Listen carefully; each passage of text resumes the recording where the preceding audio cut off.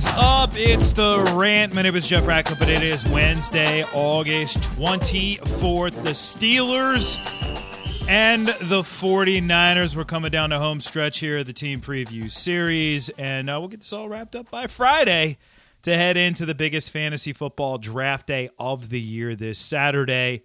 Hey, man, if you want to dominate those drafts, we got you covered over at ftnfantasy.com. Award-winning rankings, projections, the 2 draft guide magazines, their PDFs, the Rookie Fantasy Scouting Guide, and the game plan. You want to get your studying done, that's the way to do it right there. I got all the player profiles you need, everything you need to know to get you set up for these drafts. Plus, I recommend the Platinum subscription. That way you get access to League Sync. You get access to the Discord, so you can talk directly to me and some of our other staffers. Also, the advanced stats and tools. Gotta love all of that right there. If you really want to step your game up, we do have All Access, where you actually also get access to our daily site, ftndaily.com, and ftnbets.com, our betting site. So if you want to do the trio there, the trifecta, where you get your fantasy, your DFS, and your betting all in one, we got a pretty big discount on that bad boy. Plus an even bigger discount when you use the promo code RATPACK. That's 20% off of any and all subscriptions at FTN. So use that promo code. All right, let's dive into the Pittsburgh Steelers. It is a team in transition. For the first time in what feels like forever, Ben Roethlisberger will not be the starting quarterback of the Pittsburgh Steelers. But who will be? That is the question. I do think, if we go all the way back to maybe it was May. It was after the draft. I remember it was after the draft. And people on Twitter, I don't know if people were trolling me. Like, they weren't directly saying it to me, but there were a lot of people on Twitter acting like Mitchell Trubisky was an upgrade on Ben Roethlisberger. Seriously, maybe I just missed the joke, because sometimes I do miss the joke. I'll be honest. I'm an idiot sometimes. What do you want from me? But what? Really? What in Mitchell Trubisky have we seen that would lead us to believe that in any way, shape, or form? Beyond that, I am a firm believer that NFL teams will tell us things without directly telling us. Most times, yes, when they're being interviewed at a presser or a Zoom or whatever, most of those coaches are either not completely forthcoming, they sort of dance around the answers, or they just outright lie. Some of these guys just outright lie. However, you cannot lie with the moves you make. You can't lie with the contracts, the numbers in the contract. You can't lie with your draft picks, the players you cut, the players you trade for. You can't lie. That tells a story.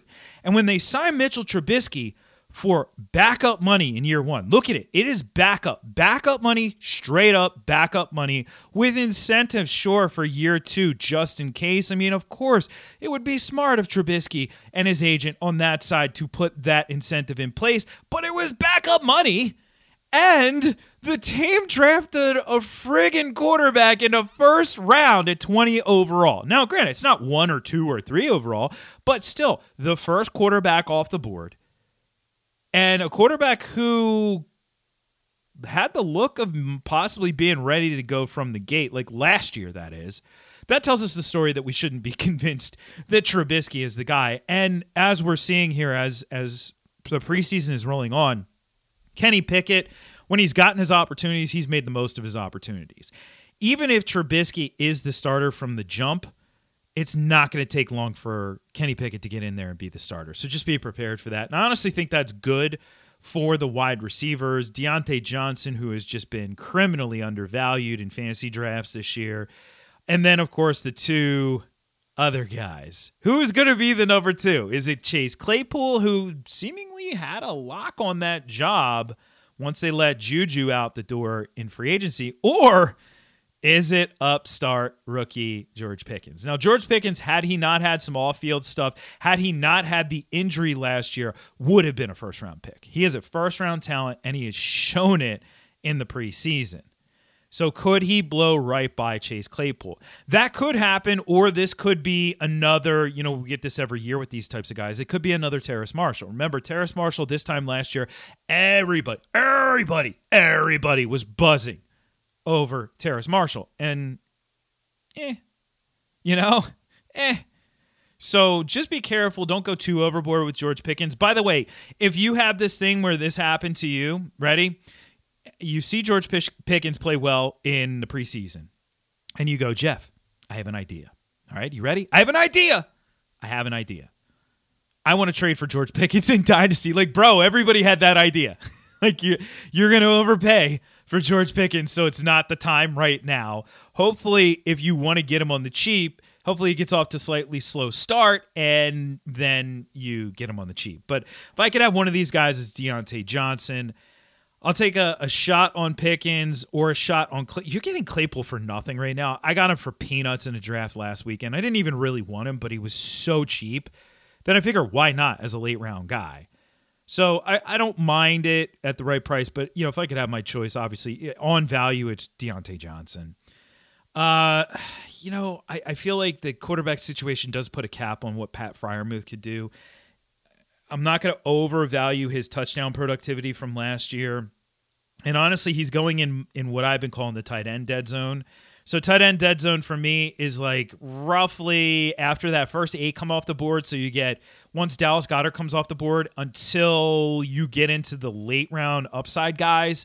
So like David Njoku and Evan Ingram and Gerald Everett and Irv Smith.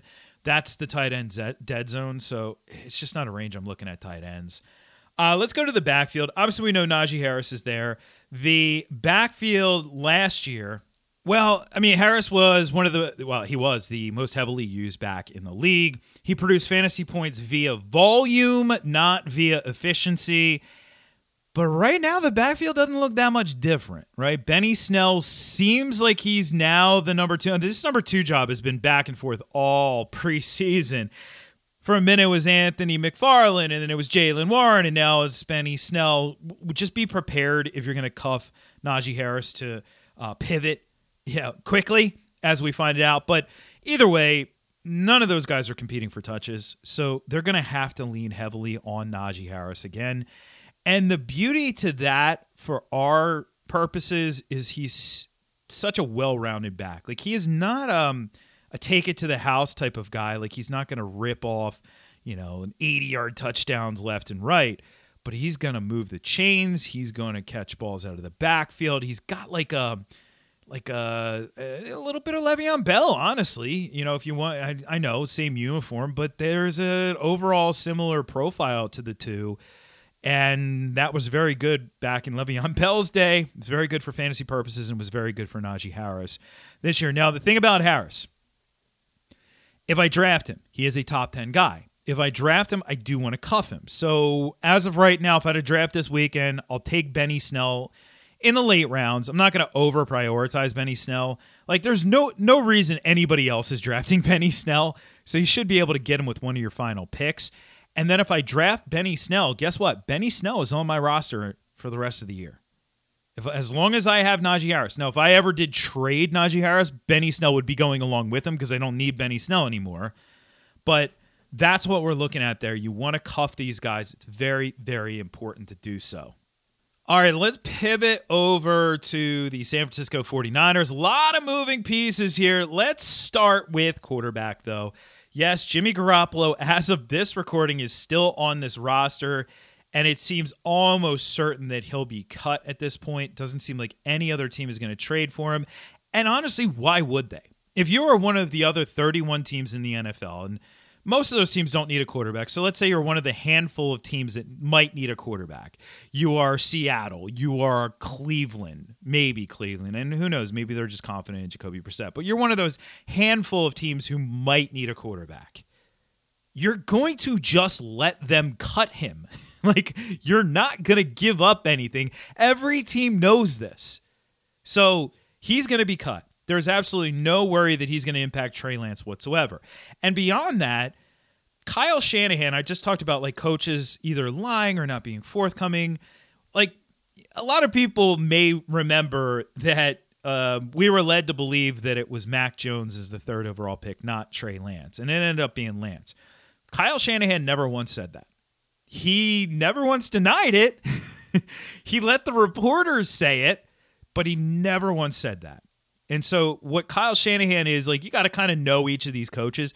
He is a straight shooter, or he will just not say anything at all. And he has said numerous times this offseason that it's Trey Lance's team.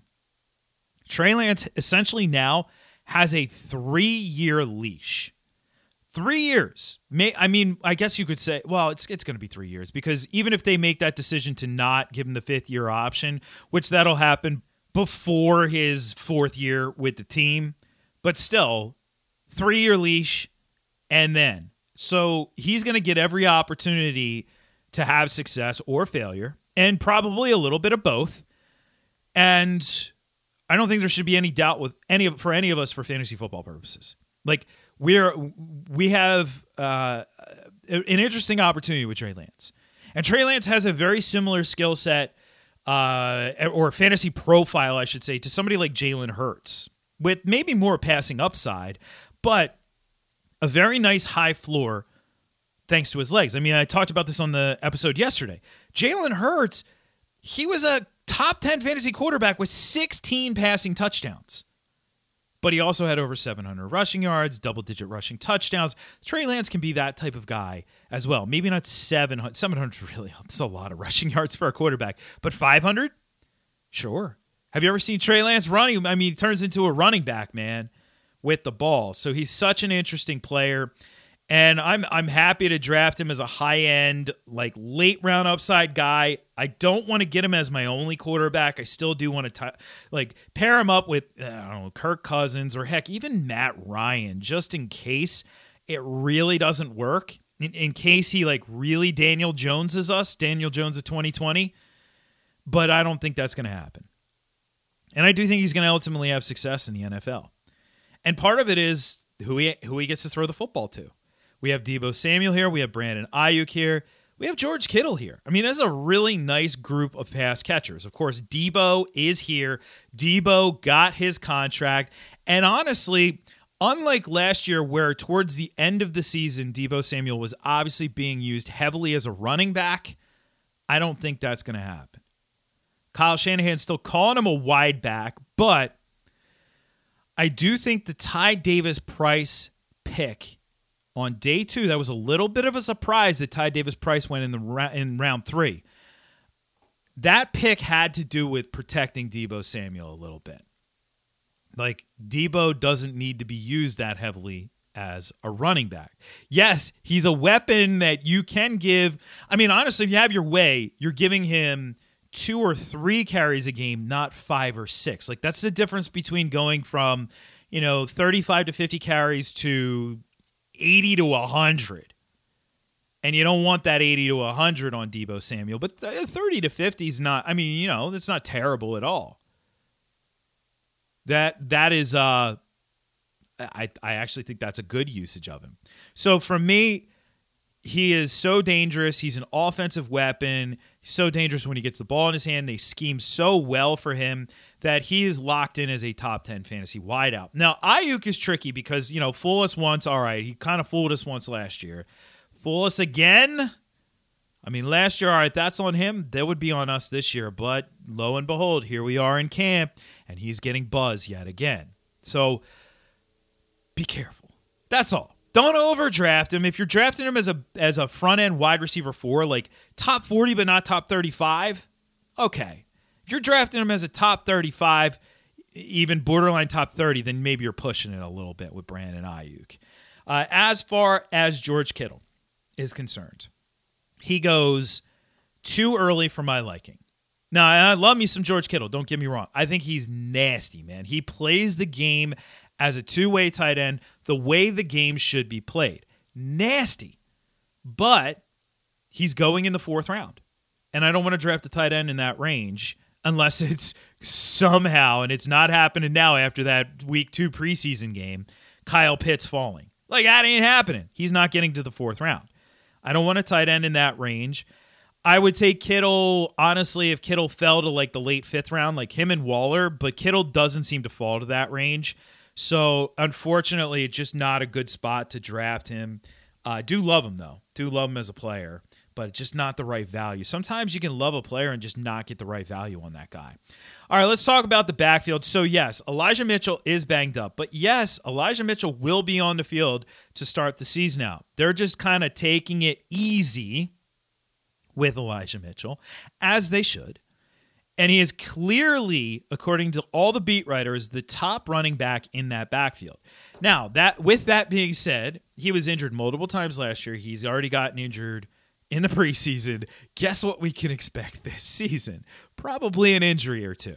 So I'm being cautious with him. He actually kind of falls outside of the dead zone quite frequently, where he's like a 6th or 7th round running back. And I don't hate him in that range, just knowing full well that I probably won't have him as a starter every single week. But when I do, he's a 20-plus carry guy in that backfield. So that's good. Now, if Elijah Mitchell goes down, I'm not going to handcuff a 7th round running back draft pick in fantasy football. But if he goes down, who's the next man up? Right now, it does look like Jeff Wilson, from everything the beat writers are saying. Ty Davis-Price looks like he has locked up a roster spot, so he could be 3rd. And then the next man up, it is either going to be Trey Sermon or JaMychal Hasty. And I don't know who it's going to be. And I think it ultimately doesn't matter unless a lot of injuries happen here. So Elijah Mitchell is fine where he's going. I'm just not going to overvalue him, and I'm going to be prepared. Like, I'm not going to handcuff him, but I just know the likelihood of him getting hurt since he's already hurt, yeah, it's probably pretty high. All right, that's going to do it for today. Like I said, 2 more left. Next up, Seattle and the Tampa Bay Buccaneers. FTNFantasy.com, promo code RATPACK. Use that promo code, baby. At Jeff Ratcliffe on Twitter as well. All right, I will catch you on the flip side for another edition of the pod. I'm Jeff Ratcliffe, and I'm out.